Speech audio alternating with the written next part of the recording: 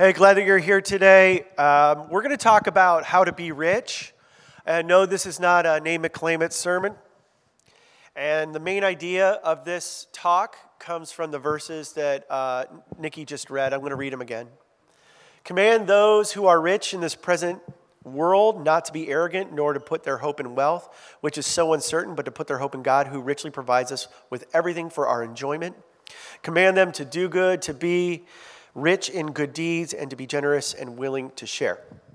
Now, I just want to say a disclaimer that this is not the giving tithing talk. I'm not interested in your dollars for the church today. Next week, no, I'm just kidding. No, I just want you to hear that. I just want to set the expectation right for today. The expectation is that there's something in our hearts that God wants to do that He invites us to do and to be. And that's really what I'm after. Yes, that impacts what you give to this organization and other organizations. But what you give to Pax City or what you give to Christian organizations in general, that's a byproduct of what I'm going to talk about today. So I just want to set that expectation with you. Are we clear on that? Are we clear that I am not? Okay, good. So anyway, Jesus followers, according to this, are commanded to be rich, to be generous, and be willing to share. And so today, when we look at the scriptures, we're going to look at a different set of scriptures from somebody special, James, the brother of Jesus. And James, the brother of Jesus, has something to say to rich people. And here's what he says.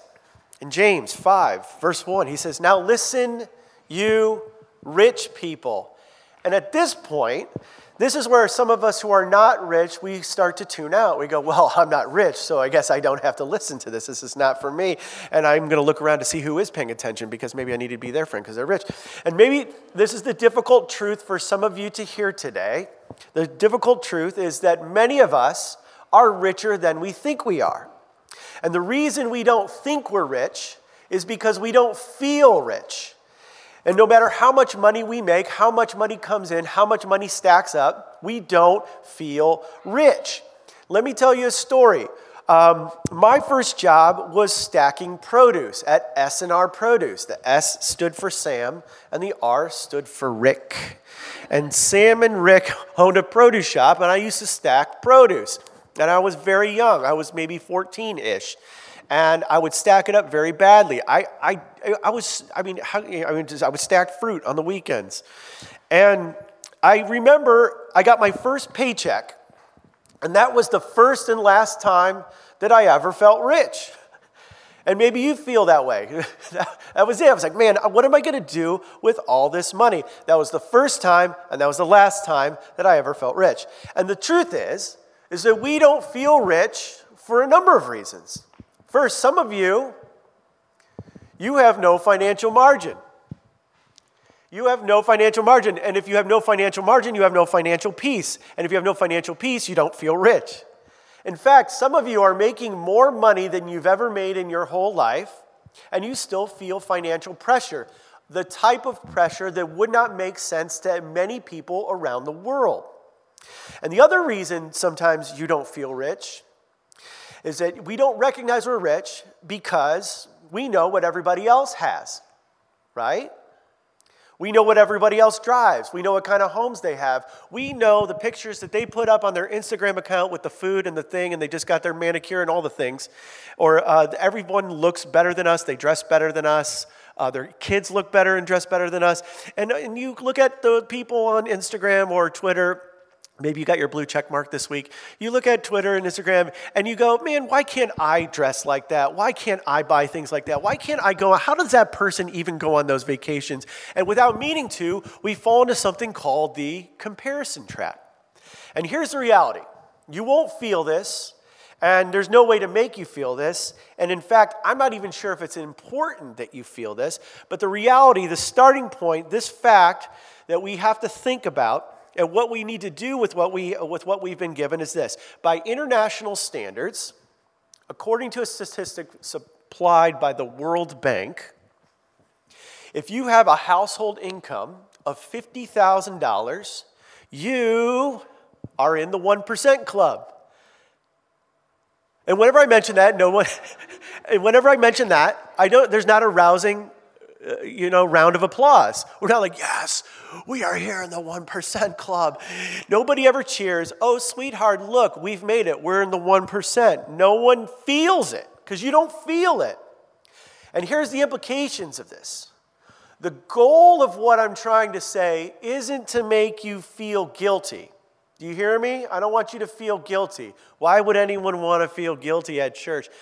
They're not meant to feel guilty. What I'm trying to tell you is that it's meant to help you feel responsible. Responsible. And there are millions of people around the world who think that you and I are filthy rich. Now back to James. There's an assumption in the first century when James, the brother of Jesus, wrote this, that among the people, that rich people were the favored people by God. Rich people were favored by God, and that's why they're rich. And sick people, not so much. Poor people, definitely not. God doesn't care about those people as much. And people thought that rich people were more loved by God. And when Jesus came to earth, he set the record straight. He said, rich people aren't more loved.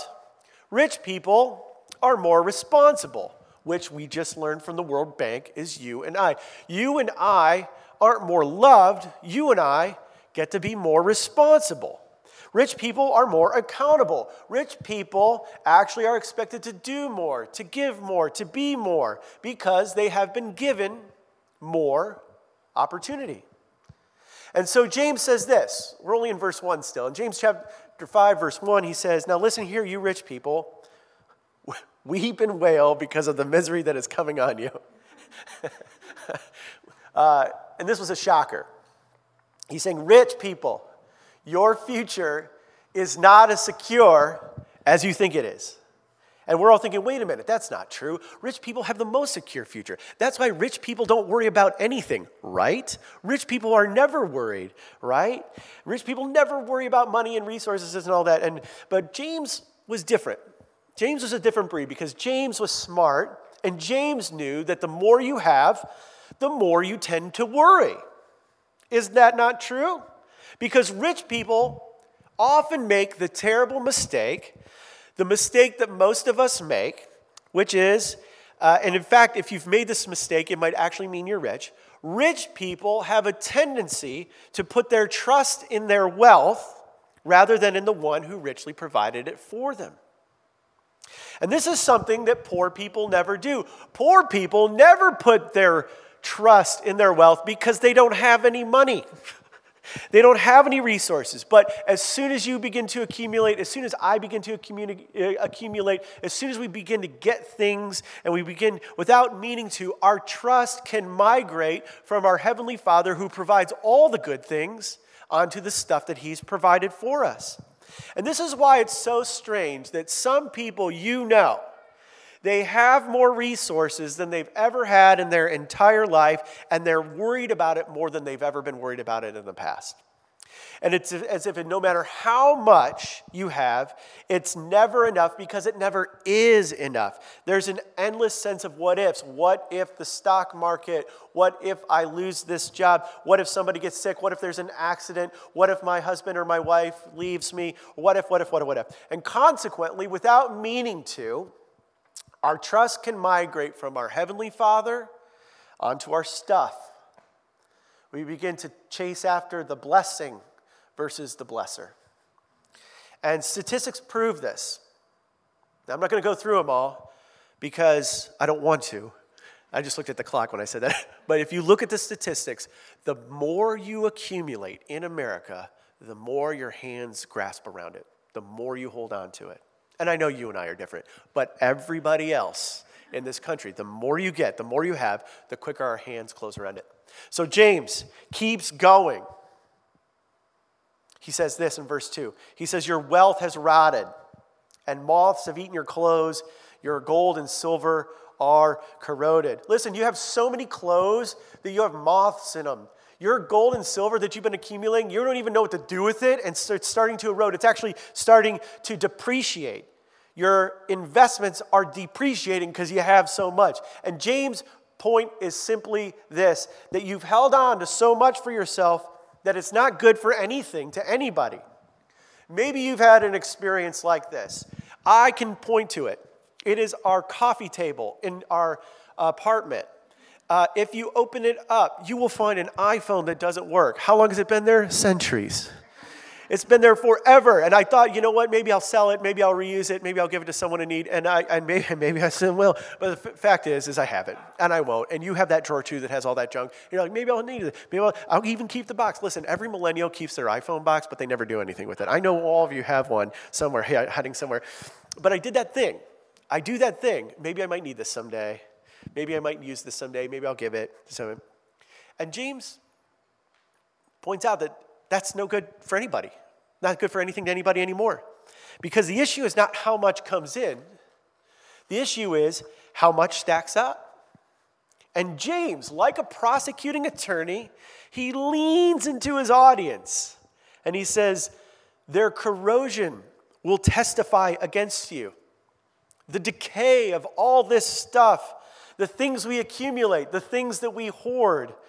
You think you're doing a good thing by hoarding, but actually you're doing a bad thing by hoarding. And people one day are going to look at you. This is James. I'm not talking to you. James is talking to his audience, and he's saying, look, people are going to look at you and see that you've hoarded all this stuff, and they're not going to think good things about you. They're actually going to think negative things about you. And James gets really brutal right here. I'm warning you. He gets really brutal, and he leans into the culture. And he says, their corrosion will testify against you and eat your flesh like fire. Whew. Now, amen, right? Now, I mean, this is common judgment of God language that we find in the scriptures, in the New and the Old Testament. In the ancient times, people were judged publicly, and people were often punished publicly, and they were often punished violently. And people had a tendency to judge what happened on earth as it related to punishment of what God would do. And James was saying that God would punish them for the way they had mishandled their stuff, which ultimately God had provided for them. And James assumes that there's going to be an accountability moment for everybody who's ever been given anything. And why would he think that? Why would James think that one day people who are rich are going to be accountable for that? Why would he think that? Now, I know some of you aren't sure what you believe about God, the whole idea of judgment, and maybe you're smarter than all that, and I get that. But James believed that God was involved in the details of our lives. And James believed in an afterlife. And James believed that we were accountable, or that we are accountable for how we live our life because of one simple thing. James believed we're accountable because of one simple thing. It wasn't because of what he was taught. It wasn't because of what he read, but because of one simple incident in James's life. James, he watched his brother Jesus get crucified. He knew where his brother Jesus was buried, and then 3 days later, he had a conversation with his brother. He rose from the dead. And when you have a conversation with someone who was dead for like days and came back to life, your thoughts on eternal life start to change. Your opinion of the afterlife begins to shift. And so James, at the middle of his life, begins to believe that Jesus was not just his half-brother, but that Jesus was God. And he started to change everything around him. And ultimately, James was stoned. He was killed. He was put to death because he refused to admit or change his mind about seeing his brother raised from the dead. He continued to say that his brother wasn't just his brother, but that Jesus was his Lord. And he was the Messiah, and that he rose from the dead. And James, who had a conversation with his living brother, tells us that there's an afterlife. And James, the brother of Jesus, who watched his brother rise from the dead, he says, listen, we're going to be accountable for what we do with our stuff. Now, in case you missed it, and James, for some reason, thinks that people are missing his point still, he gets even more into it. Straight up, he says this. He says, their corrosion will testify against you and eat your flesh like fire. You have hoarded your wealth in the last days. And the implication is this. Why hoard your stuff when the time is short? Now, this is a really interesting question for you. And this is a really interesting question, obviously, for me too. And maybe you're a religious person, maybe you're not, but regardless, it's all something that we should wrestle with. Why we should hoard, why should we hoard and act like we're going to live forever? Because we're not. And here's what we all know. You are going to run out of time before you run out of stuff. And many of you are probably going to run out of time before you run out of money. Okay? Let me talk about it this way. Have you ever had to go clean out a relative's house who's downsizing?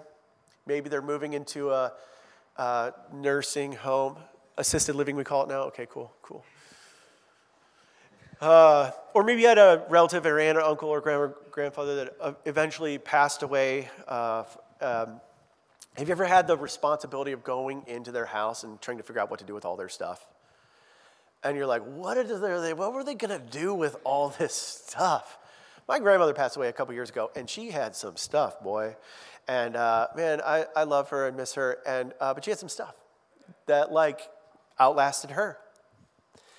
And what we discover in this is what we do now determines the story that people will tell about us when we're gone. And this is what James is leaning into here. He's kind of saying to them, come on, guys. Wealthy people, you've hoarded your stuff and you've held on to it for so long. It's actually losing value. I thought you were a smart, wealthy person. I thought you were about increasing your value. You're not increasing your value. You're losing value here. You're losing value so much that this is going to kind of indict you in a certain way when you're gone. So James, thinking that he's losing our attention, he says this. He says, look, the wages you have failed to pay the workers, because most of these people that he was addressing were the merchants or wealthy landowners. He says, the wages you failed to pay the workers who mowed your fields are crying out against you. Now, wealthy landowners at this time were often criticized for abusing their power. Now, in this country, there's often legal recourse. And now that there's social media, there's shame recourse that you can take if you want to take to the streets.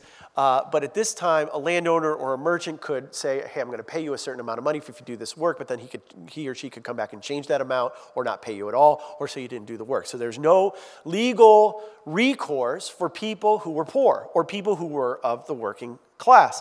And so the wealthy apparently were constantly leveraging their power and their influence to the detriment of people without power. And he says that the cries of the people without power are crying out against you. And this should worry us a little bit. If you're a business owner, if you're a merchant, if you're in management, or you're at an executive level in your organization, maybe you're like, oh, I'm an independent contractor. Well, sorry, just listen anyway. Maybe you are an owner, maybe you manage employees of some kind, and you are the kind of person that's always looking for loopholes. You're in the habit of looking for loopholes and not paying people or giving people what you said you would give them. This is a message to you. You're not doing what you said you were going to do. And this is what he says. He says, the cries of the harvesters have reached the ears of the Almighty. These people have been taken legal advantage of. It wasn't illegal for them to do it. They've taken legal advantage of them, but the Lord heard their cries. And this is what we learn from this. Resource people shouldn't look for loopholes to get by with doing less. Resource people, especially Jesus followers, resource people should look for opportunities to do more, to give more, to be more generous. Now, if all there is to this life is this life, if all there is to this life is you make a few bucks, get some new cars, maybe buy a really cool TV, then you don't really have to listen to what I'm saying. Because you're going to die and it's all going to be over and it's not going to matter. And if this life is all we have, then you're justified in saying, I don't owe anything to anybody. I get that. But if there's more to this life, And of course, James, the brother of Jesus, believed that there was more to this life because he had a conversation with his brother 3 days after he had died. He would say, of course I believe there's an afterlife. I saw him killed and came back to life. If there's more to this life, then we are to be commended for working hard. And I know some of you, personally, you are hard workers. You are to be commended because you have saved your money. You're to be commended because you've chosen to be responsible over the years. That's really good. I'm proud of you. I'm not sure if your parents tell you they're proud of you of what you've done, but I'm here to tell you today I'm proud of you. And I know, for me personally, Nikki and I, we have more money than we've ever thought we would have. And it's not like we're rich, but we're doing all right. And we don't even have that much. And part of why I think we've done so well is we've never set any financial goals. And the thing is if you don't set goals, you'll always be surprised about how much money you have. and Nikki and I mean, we're so grateful for everything that we've been given. We have more than we thought we ever have. And if you've been to our apartment, it's not like we're rich. It is rent control. And we're grateful for this. But the money that we have didn't fall out of the sky. I certainly didn't scoop it out of this offering bucket. But back when other people were frittering away, they were living on margin, they were overextending themselves with credit cards, we tried to work hard and save our money. We tried to invest in good things in real estate when we were living in different places. But when I read the Bible, I see it. I am commended for working hard. That's great. And so are you, Nikki. We were both commended for working hard. And we're commended for being a good steward with our time and our talent and our treasure. And we did it in a way where we said, God brought this to us, and we're going to do what we can to steward it. So we're to be commended for working hard, but we're also commanded to be generous. I'm commanded to be above average generous. I am commanded to give more and to be more and to serve more. Even if I earned it all, I am still responsible for what God has given me in light of all that he has done, which is every single gift. He's given me every single gift. He put me in the family that I'm in. He put Nikki in the family that she was in. He put us in America, the richest country in the world for now. And he gave us opportunities that we were able to take advantage of. And at the end of the day, no matter what we've accomplished and what we've earned, we are still accountable to our Father in heaven. Why? Because at the end of our life, we believe we're going to leave it all. It's going to be left here. How much of what will be left here? How much will be left here? 100% of it. And one day, someone else is going to have our stuff, which means it's not actually our stuff. So James, he's not done.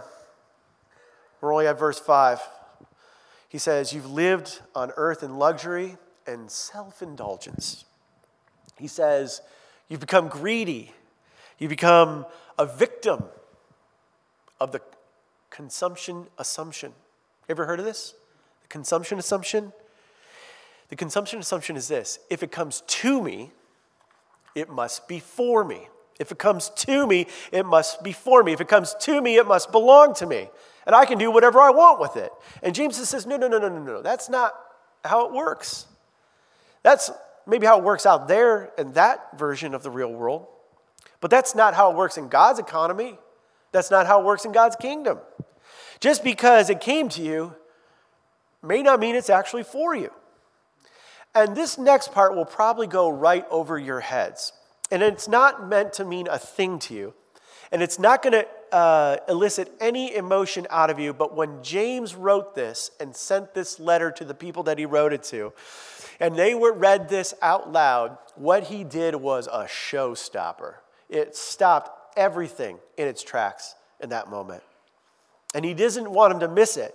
The gravity and the importance of the words that he was trying to tell them.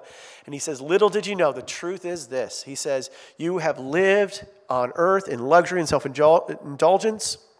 You have fattened yourself in the day of slaughter. Day of slaughter. And we're all like, what does that mean? I don't know. What does day of slaughter mean? Well, listen. It shouldn't mean anything to you, so let me explain it to you. In this day and age, rich people would pick out cattle. And they would take a calf, and they would put it in a pen, and they would feed it and raise it and keep it safe. And they would protect it and guard it because eventually they were going to have something that they needed to celebrate. And when you and I, when we want to celebrate, we have Thanksgiving coming up, and you're at a Christian church. I'm assuming some of you will celebrate Christmas. And you have something to celebrate. What do? You go to the market and you pick out a turkey, which is, for the people that love turkey, I don't get it. But maybe you'll pick out a turkey, or you'll pick out a Christmas ham, or you'll do what we do. We do Steaksgiving. We celebrate the pilgrims with steak, and we pick out the fattened calf. And this is going to happen to you. As you get closer to celebrating Christmas, you're just going to go online, maybe order yourself a turkey or something, and you can go to the grocery store. But unlike you and I, they couldn't do this. They had to raise their meat, get to know their meat, they had to name their meat. And back then, the only thing that really kept was grain and wine. And if you were rich enough, you could have a little cattle, so you could have a little protein, a little meat. And consequently, they had to think way ahead for their celebrations, like a year in advance. They had to think ahead in order to accomplish having some meat at their dinner party. And the interesting thing that James is doing with this illustration is as if he's saying, listen, you rich people, you think you're so smart, you think you're planning way ahead, you think you're planning for your future, but really, here's what you're doing. You're planning for your own embarrassment. You're fattening up your calf thinking that you're going to have something to celebrate, and you're going to slaughter it and eat that calf because something good has happened. And he looks at them and he's saying, you have actually fattened up yourself for the slaughter. You think that you've accumulated and hoarded and it's going to be a celebration, but in the end, it will be to your own embarrassment. And when this was read out loud to rich people, they were shocked. Now, here's what we know from church history. That James, the brother of Jesus, was martyred, which means he was stoned to death for his beliefs in about the year 62. This is 2022. This was 62. And he was stoned illegally by the high priest. And there was this transition of governor leadership. And in between that transition of this transition of power, the high priest took it upon himself to get rid of this pain in the neck, and his name was James. And James, the brother of Jesus, because he wouldn't shut up about his risen brother, they organized it, and he was martyred in 62. It's not actually recorded in the Bible. It's actually recorded by another historian named Josephus. Maybe you've heard of him. Maybe you've read him. And Josephus was a Jewish historian. He actually records how James was killed. But here's something that's fascinating. 7 years later, after James was martyred, after James said, he says, you are fattening yourself up for your own slaughter. James is martyred in 62. 7 years after that, all the rich people in the area, they found themselves trapped in Jerusalem with all their stuff, and they were surrounded by the Roman army. And eventually, the Roman army surrounded them, and all these rich people starved. And they died by their own hands. There was infighting, and they died of disease. Many of them were murdered in the city while being surrounded by Romans by their own people because there was mob conflict taking place within the city. Or they were enslaved. And eventually, every single one of them was expelled one way or the other. And get this, all the rich people that James was talking to, all of their wealth got put in carts, and it was sent to Rome. And they didn't have it anymore. Those with the most to lose the most. Now, did James know this was going to happen? I don't know. Jesus predicted it. Jesus predicted that this event was going to happen, but he didn't give a date when he predicted it. And I don't even know if James historically understood the circumstances of how it would happen. But what James understood, what James knew ultimately, is what happened to them is a thing that could happen to each of us. One day, our lives will be over. And what we did with our stuff will say as much about us as anything else. And so the moral of the story is that you got to give while the giving's good. And what I cling to now may be a source of embarrassment later. Now, some of you are Christians. Some of you don't know what you believe. Some of you are exploring faith. And most of you are thinking, good God, how much longer is this? It's almost done. And here's the thing. One day, I believe that you will have to give an account, and you will have to figure out what you're going to do with what James said. But in the meantime, as a church, we're inviting you to take action. And I began with the words of Timothy, and if you want, you can put them on the screen.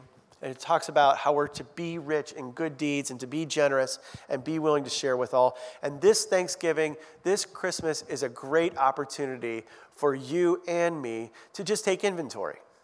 To take inventory and say, God, how do you want me to respond to your generosity? Obviously, we just rolled out the partnership with Claris, and we're going to adopt those 5 families. And if you make a gift, that's great. And obviously, it's important for you to give to the church. And this isn't a tithing sermon, so I don't want to do that. But more importantly, like I began, there is an issue of the heart. It's an issue of the heart and how you're going to view yourself and how you're going to view the resources and the wealth that you have. And as a Christian, extravagant, over-the-top generosity, it's appropriate. It is the perfect response in light of God's gift to us, his generosity to us through his Son, Jesus Christ. So don't miss this opportunity. Don't miss this opportunity to grow in your personal generosity. It's going to make a huge difference. So let's give, let's serve, let's love. Let's be more than sermons and songs, and let's be rich together.